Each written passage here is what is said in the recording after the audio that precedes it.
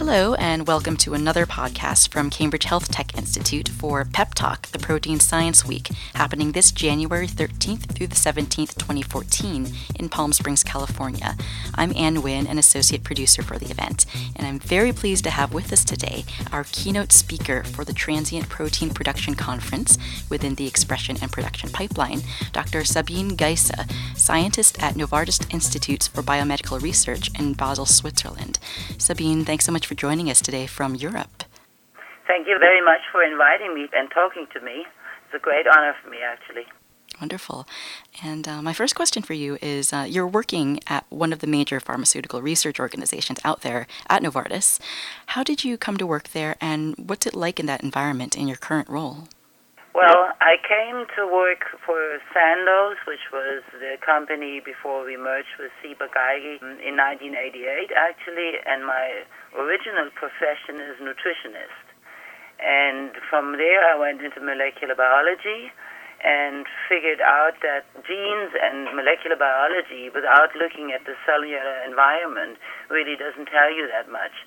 So during my postdoc time, I went into the lab to learn more about cells and cell cultivation, and that's how I got into this whole cellular biology. And then I joined Sandoz in January 1988, and I was hired for a newly formed department for biotechnology, meaning making recombinant proteins, and that's how I got into this company. And the department I've been working in ever since, actually, is a service platform, and what we are doing is making proteins for various applications over time. And during the past couple of years, we've been focusing on making antibodies and antigens and recombinant cell lines in the context of biologics, and that's my current role.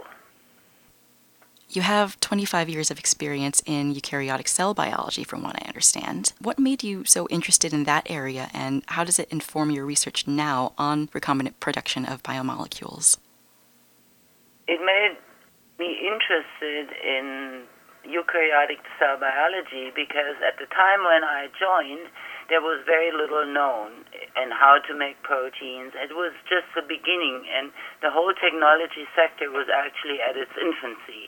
And all we had was bacteria and CHO cells.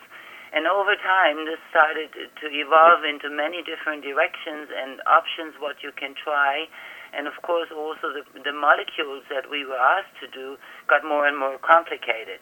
And so all these new developments came over time, like, say, insect cells and transient expression.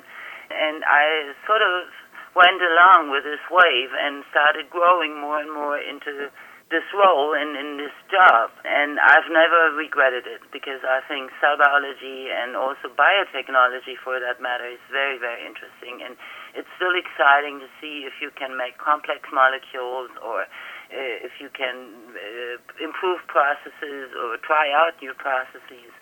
And maybe one additional thing, what makes it also interesting to work in a service platform in a big company like Novartis is, on one hand, you find colleagues all throughout the company that have exactly the instrument or the technology or the method that you need for characterizing your proteins. And that is fantastic. And you just have to have a big enough network to get in touch with them.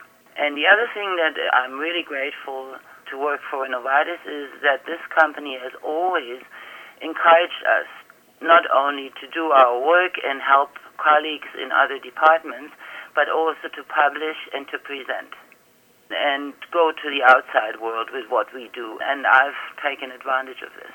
Sounds like it's been a really great fit for you working at Novartis.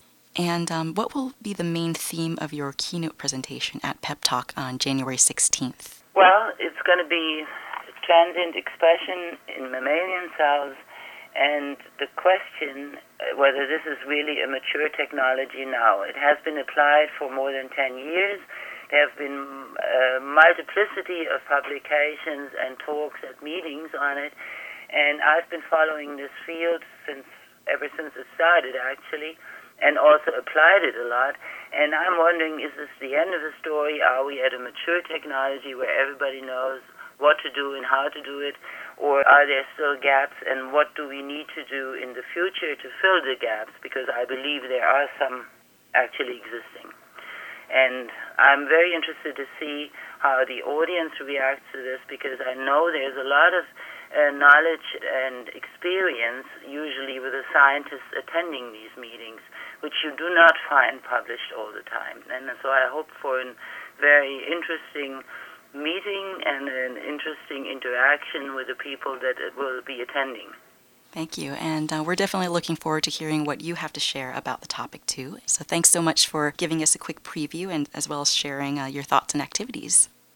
Thank you for the interview.